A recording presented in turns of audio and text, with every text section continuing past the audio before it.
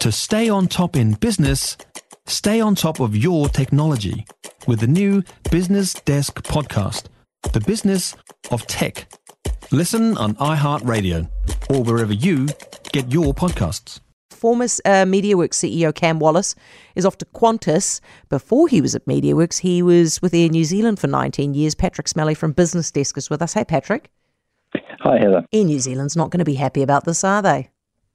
Well, I guess they always knew that at some stage or other, Cam Wallace would probably be offered a great job in aviation. They just took the pandemic coming to an end to create the circumstances where the big enough job would get offered. The reality, which I don't think anybody will actually come out and talk about directly, is that Cam expected to be the next CEO of Air New Zealand after Christopher Luxon left to go into politics. And instead, the board chose Greg Foran, an expatriate New Zealander who had a stellar global career running Walmart. And when the two got in a room together, they clashed. They didn't gel at all. And after, I think, 4 or 5 months, Cam handed in his chips along with Jeff McDowell, who was the chief financial officer. And at the time, there was an awful lot of chat in the market about what was going on at Air New Zealand, how come they were losing so many deeply experienced senior executives and so on. The official reason given was that Cam was off to pursue his global ambitions, but those global ambitions in the short run turned out to be running MediaWorks, which was not really very global at all. But he's basically running the international business. He's going to be running the international business of Qantas, which puts him right up against Air New Zealand on all kinds of things which are fundamental to the airline's international success. Basically, Qantas is now flying Auckland to New York, or will be very shortly, in competition with Air New Zealand from Auckland.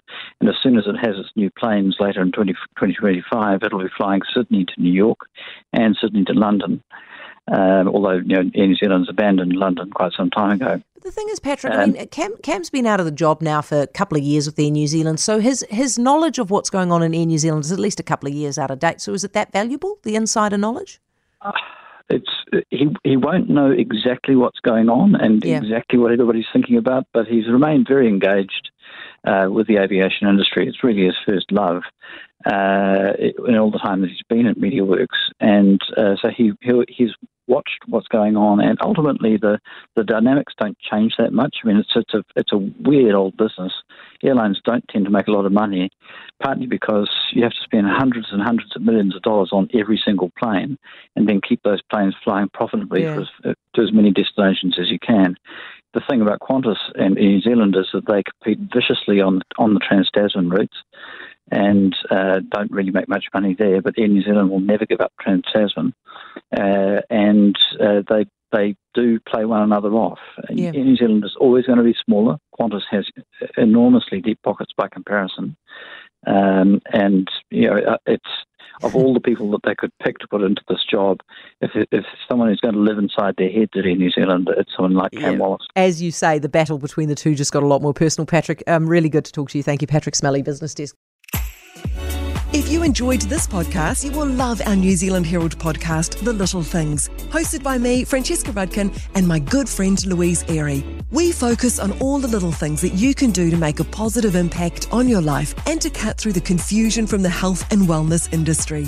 Join us every Saturday to hear from the experts for all the tips and advice you need. Just search The Little Things on iHeartRadio or wherever you get your podcasts.